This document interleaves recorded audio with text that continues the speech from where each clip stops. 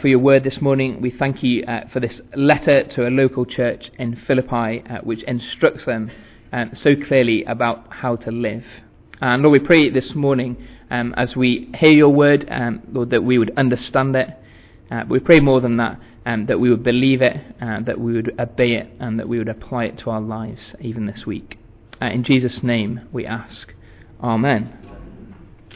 Now I think I've got a picture up screen on top of the screen. Don't know if anybody recognises what this is or has got exceptionally good reading eyes and can see. This is the honours board at Lord's Cricket Ground. This is where your name goes if you're an exceptional cricketer. You've got to either score 100 runs at Lord's or take 5 wickets. I think that's the criteria. So despite Lord's being a really old cricket ground, there's not that many names on the list.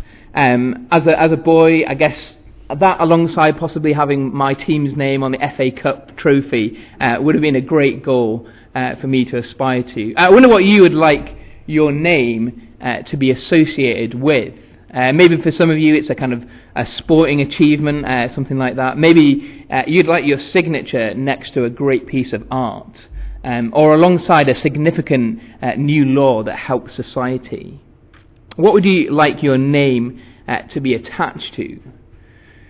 Well, you probably wouldn't want your name to be attached to what the two names that we get in our passage this morning. Euodia and Syntyche, that's the pronunciation I'm going for, and I'm sticking with it. If you want to challenge me on that, that's fine. if you know how the Greeks did it better than me, that's great. Euodia and Syntyche are the only people mentioned in the book of Philippians by name, other than Epaphroditus, other than the messenger, and Paul himself. But it's not a great association. It's not a great reason for them to have their names in the book, is it? Because Paul is pleading with them. He's arguing with them. He's wrestling with them, saying, please agree. Please make up. Please sort out this falling out that you've had. And what I want us to see this morning is that making up unity, good relationships within the local church, it's not just a nice additional kind of optional extra, something that helps things move along, but something that is absolutely vital. So I think have I got control, or do you want to do it? Don't mind. If we can get the next slide up. That should tell us that the big thing that we're going to see this morning is that unity in the local church isn't optional. It's a fundamental reality, essential both to what the church is and to what the church is called to do as well. So firstly I want to kind of deal with this issue of what unity is, why it's important. So I want to see that unity is real, that unity is essential, and then we're going to, in the last part, try and work through what it means for us practically to pursue unity together. So first thing, unity is real. Unity in the local church isn't an optional extra, but it is a fundamental reality. Notice the way that Paul argues and pleads and entreats Euodia and Syntyche to agree.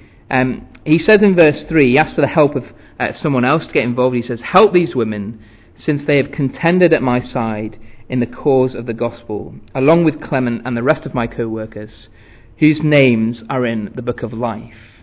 At our church, we've been going through Revelation recently. We've come across this phrase, names that are in the book of life, quite a lot. And at its very basic level, it just means Christians. It means those who've been saved by the Lord Jesus and who now have a certain hope of heaven. And the reason that Euodia and Syntyche must agree, and indeed the reason why others must help them to do so, is fundamentally one thing. They're Christians. They're believers. The reason that they have to agree is because they're both Christians. Their names are both written in the book of life. They're believers in the Lord Jesus Christ. They're sinners whose sins have been forgiven and who now share in the hope of heaven. And at a fundamental level, Paul is kind of saying, Euodia, Syntyche, you're already united. You're already placed together. You're already united as Christians. Now live that out. You see, being a Christian and being part of a local church is not simply the same as being part part of the same Rotary Club, or being fellow members of the Conservative or Labour Party, insert what's appropriate to you or something else. Fellow believers are not just like people who band together who support the same football team, however passionately you do that. No, there's a fundamental difference. There's a fundamental togetherness, a fundamental unity which Christians share just because they are Christians. Ephesians 3 verse 6 says this, this mystery is that through the gospel the Gentiles are heirs together with Israel, members together of one body, and sharers together in the promise in Christ Jesus. Christians, when they're saved, are placed together in one body. It's an image which the New Testament uses time and time again. 1 Corinthians 12, for example, it says, just as a body, though one, has many parts, but all its parts form one body, so it is with Christ. Just as your finger is part of your body as much as your foot, so each individual believer is part of Christ as much as the other. And because of Christ, not only have we been saved, but we have been made a people. We've been brought into a family. We're one body, if not a biological family. We're certainly a spiritual or a theological family. And that's got massive implications, hasn't it? I said earlier that I've got 3 small young children. The oldest one, Jacob's just about to turn 5. And quite often when he's playing with his sisters, maybe he gets a bit frustrated with them, a bit cross with them, we say, be nice to them. Be nice to them. They're your sisters. And we don't say to him, be nice to them, because, really, if you think about it, they've got their own personality quirks, and they're actually quite nice, and it'd be a lot easier for me and my mum if you would just get along. Okay, we do say that sometimes. But we just say at a fundamental level, we're a family. I'm your dad, these are your sisters. We have to get along because we're family. And it's the same here. It's the same in the local church. Because we are Christians, because we have been knit together in one body, because we've been saved to be a people, to be a family, we have to get along. We're already united. We're in this together. We've got to work out how that works day to day. And you can see the way that works out in the way that Paul talks about and talks to the Philippians. So if you were to flick back a couple of pages back to chapter 1 and verse 8, listen to the way that Paul talks about the Philippians here. He says in verse 8, God can testify how I long for all of you with the affection of Christ Jesus. He longs for them. He uses the same word a little bit later on about Epaphroditus. It's like being homesick. He loves them. Chapter 2 verse 26, talking about Epaphroditus, for he longs for all of you and is distressed because he heard he was ill. Indeed, he was ill and almost died. But God had mercy on him, and not only on him only, but also on me, to spare me sorrow upon sorrow. Therefore I am all the more eager to send him, so that when you see him again, you may be glad, and I may have less anxiety. They're family. They love each other. They worry about one another. And just before the verses that we're looking at this morning, verses 2 and 3, verse 1, Paul addresses the Philippians. He says, therefore, my brothers and sisters, you whom I love and long for, my joy and crown, stand firm in the Lord in this way, dear friends. So when Euodia and Syntyche disagree and disrupt the unity which is enjoyed within the local church, this is what is at stake. This fundamental unity which Christians enjoy simply by the very fact that they are Christians. Unity is not just a nice word. It's not just a desirable but ultimately optional extra. No, it's a theological reality because of Jesus. About 18 months ago, we left our previous church over in Gateshead to come and lead Christchurch Fenham. And on the last day, the last Sunday, it was, as you might imagine, quite an emotional day. As we said our goodbyes, even though we're just going over the river, it's a world away, and we said it was painful. It's painful. And somebody, a friend of mine, came up to me and said, "There's something wrong if it doesn't hurt when a member of the family leaves. Something wrong if it doesn't hurt when a member of the family leaves." Christians are those who both have their names in the book of life. We have a common family relationship, we've got a common future, we've got a common destination, we've got a common Lord. That means something. It means we are united already, and we've got to work out what that looks like on a day-to-day basis. Unity is not optional, but it's a fundamental reflection of what the church is. But what I want to say as well is that unity is essential to what the church does as well. If we can move that. Can I move that on? Next one. Yeah, brilliant. Unity is essential.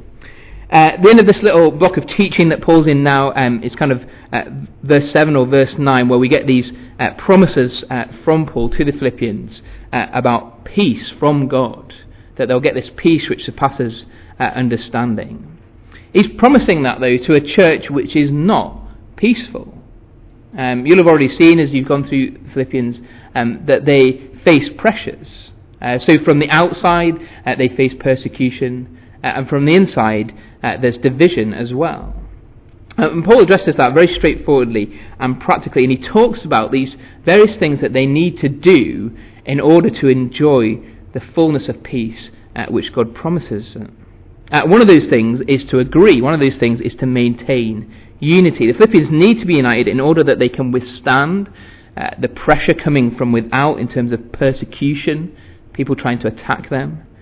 And they need it in order to withstand what's going on inside the church, the divisions that have arisen. Paul's been talking just in the last chapter, in the end of chapter 3, about some of the dangers that the Philippians faced.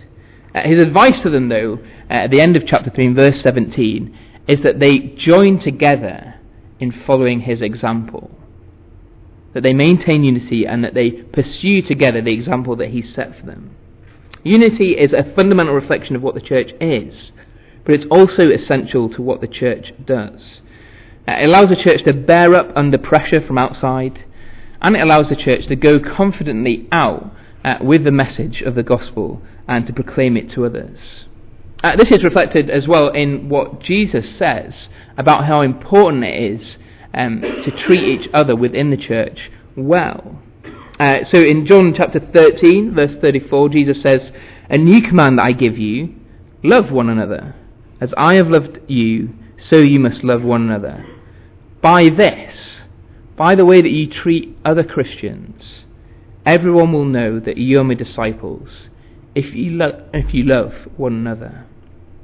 Similarly, a few chapters on, chapter 17, Jesus prays for believers, and he prays that all of them may be one, Father, just as you are in me and I am in you. May they also be in us, so that the world may believe that you have sent me. That's an incredible prayer. If we had time to go into it, there'd be brilliant stuff that we could get out of it. Jesus prays that Christians would be united in the same way that God the Father, God the Son, and God the Holy Spirit are united. That's incredible. But he says that's what the reality that we can expect is. That's how the rest of the world is going to tell that we are followers of Jesus, by the way that we love and care for each other. And so there's no room for us to fall out and to disagree and to let that sit. So unity is real. It's something that we share fundamentally as Christians because we're Christians.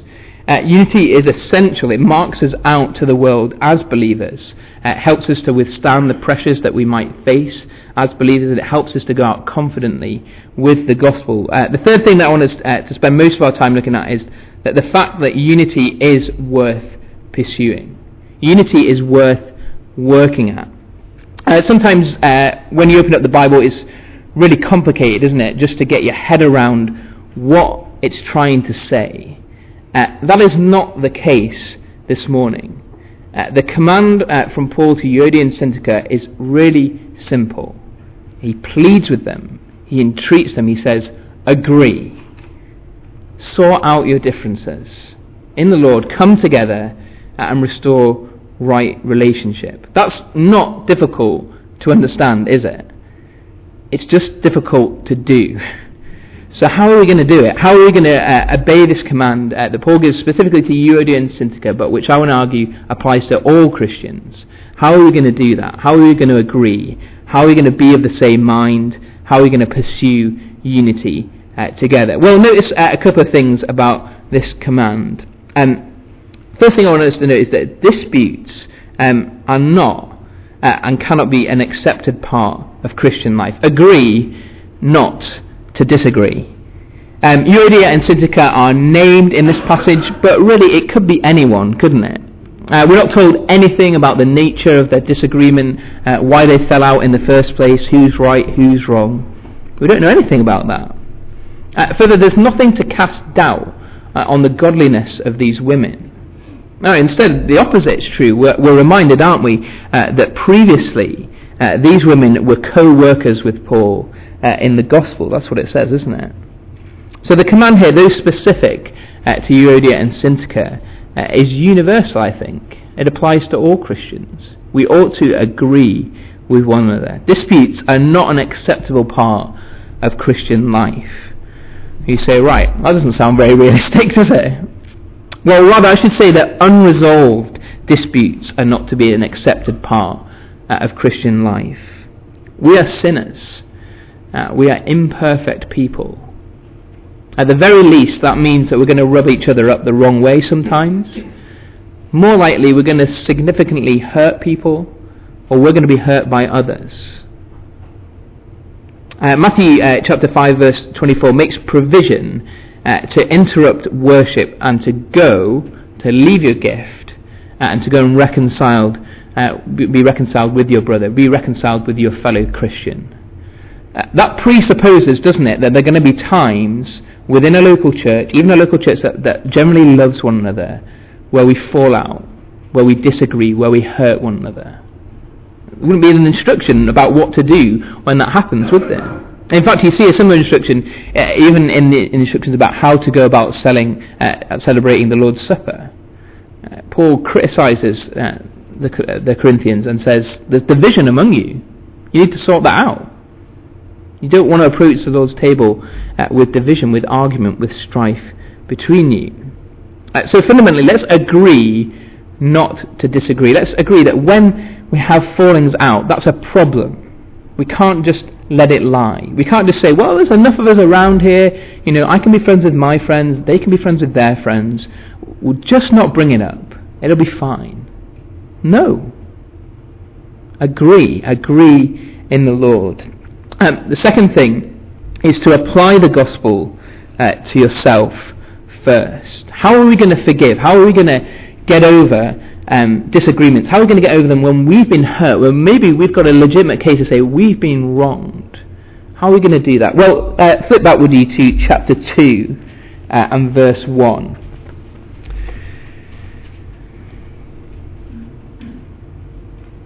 Paul's going to use some really similar language here. Paul talks in chapter 4 verse 2 about agreeing with each other in the Lord, or some translations have it being of the same mind. And he uses that terminology here in chapter 2 verse 1. So Paul says, if you have any encouragement from being united with Christ, if any comfort from his love, if any fellowship with the Spirit, if any tenderness and compassion, then make my joy complete by being like-minded, by agreeing, having the same love, being one in spirit and purpose. How do you get over disagreement? How do you get over falling out? How do we do that together? Well, we apply the gospel to ourselves. Those questions which Paul gives there, if there's any encouragement from being united with Christ, they're not question marks.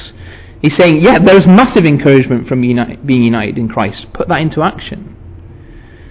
Remember, when someone wrongs you, that you have wronged God. What was God's response to you wronging him? What was God's response to you sinning against him? Well, his response was to send his Son to die on a cross for you. And so we must imitate that. We must live out that gospel in the way that we relate to each other. We must forgive other people because we ourselves have been forgiven. That's where the power to do so comes from.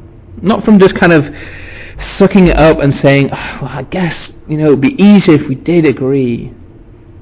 But going to God, going back to the cross, realizing that each one of us is a forgiven sinner, and forgiving others and accepting others in the same way. Agree not to disagree. Apply the gospel to yourself first.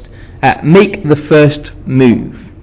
I said before, we don't know much about or anything indeed about this falling out between Euodia and Syntyche. Who's in the right? Who's in the wrong? Has Euodia got a strong point really? Syntyche really should work out that she did something pretty bad, she should go and ask for forgiveness? We're not told that. And I think one of the reasons that we're not told that is because the instruction to both women is the same. Paul pleads with both of them and asks them to agree. He doesn't say, Syntyche, you sort yourself out, go back to Euodia. He doesn't say, Euodia, you got this wrong, you need to repent and come back. He says to both of them, pleading with them, agree in the Lord. It's easy, isn't it, sometimes for us to kind of justify our own behaviour and to kind of say, well, I didn't really do anything wrong, so I was kind of waiting for the other person to ask for forgiveness. Then, maybe I'll listen to them. That isn't the advice that Paul gives. He just simply says, agree. I think it means that we need to take the first step. Whether you feel that you're in the right and you've been wronged, go and take the first step. What might that first step be? Well, I suggest that one of the best things that you can do if you're in a falling out, if you're in a disagreement with another believer, especially one in the local church, is to commit to praying for them. If you're not at the stage where you can speak to them about it, first pray. Pray to God. Pray that He would help you to apply the gospel to this situation. Pray that He would soften your heart. Pray that He would help the other person to understand why you feel wronged. Pray that He would help you to agree in the Lord. And then go and make the first step. Go and speak to that person. Go and ask someone else to help you, ask to talk it through. Go and make the first step. The fourth thing and the final thing is to help each other. Notice that's what Paul instructs us to do here in chapter 4, verse 3. He calls on this low yoke fellow. We don't know exactly who that is. It might be Epaphroditus, it might be someone else. I think it applies to the church as a whole. Help these women who have contended at my side in the cause of the gospel, along with Clement and the rest of my fellow workers, so other people are involved whose names are in the book of life. Help them. Someone else help. Someone else come alongside and help these women resolve this dispute for the sake of the church, for the sake of the gospel. What does that mean? Well, it doesn't mean that we're to become busybodies. That's not what Paul is advocating. But there's a difference between being a busybody, isn't there, and just letting things slide. We've already said that we are not to agree that we can disagree. We're to help people. We're to help each other who's fallen out. We're to pray for them. We're to call one another out and say, disunity is deadly to us as a church. We've got to sort this out. How can we do it? How can we help you? Jesus says, doesn't he, blessed are the peacemakers. I'm sure that he means that within the church as well as without. We are to call one another to unity. We're to pray for one another. We're to mediate between one another and to help each other to get over our differences. Perhaps as you hear these words this morning, as you read them over, there's someone very much in mind as we look at this. Perhaps it's someone who has hurt you, who you need to forgive. Perhaps it's someone that you know that you've hurt and that you need to ask for forgiveness from. My urge to you this morning is to agree in the Lord, to do it, to take action. Unity is precious and important. It's vital to the health of this church. It's vital to the health of every church.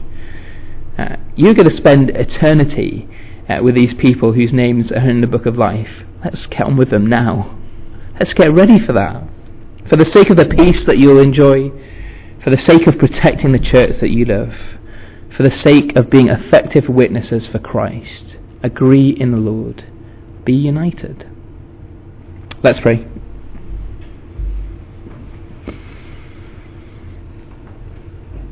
Heavenly Father, we thank you for your word. Lord, we thank you that it is so plain speaking. Lord, we admit this morning that what we've heard is not difficult for us to understand. We need to agree in the Lord together. Lord, we know that our Hearts, though, are so often deceptive. They're so often willing to give in to sin, to choose resentment, to choose bitterness rather than forgiveness. Lord, pray that you teach us again the wonder of the gospel. Lord, help us to remember that we are sinners. We are those who acted as your enemies, and yet those who've been saved by your love in Christ Jesus. Lord, we praise you for that. But Lord, we praise you that we wouldn't just take that for ourselves and not apply it to the way that we live amongst others. Lord, I pray for Regent's Chapel here, Lord, that it would be a church that is united in the gospel. Lord, I pray that it would be a church that when it falls out would quickly agree. Lord, I pray that it would be a church that would be effective in helping one another to do that. And Lord, I pray that through its unity and through its love for one another, it will be an effective witness to the Lord Jesus Christ. In Jesus' name we pray these things. Amen. I'm going to hand back over to John. Are we going to sing?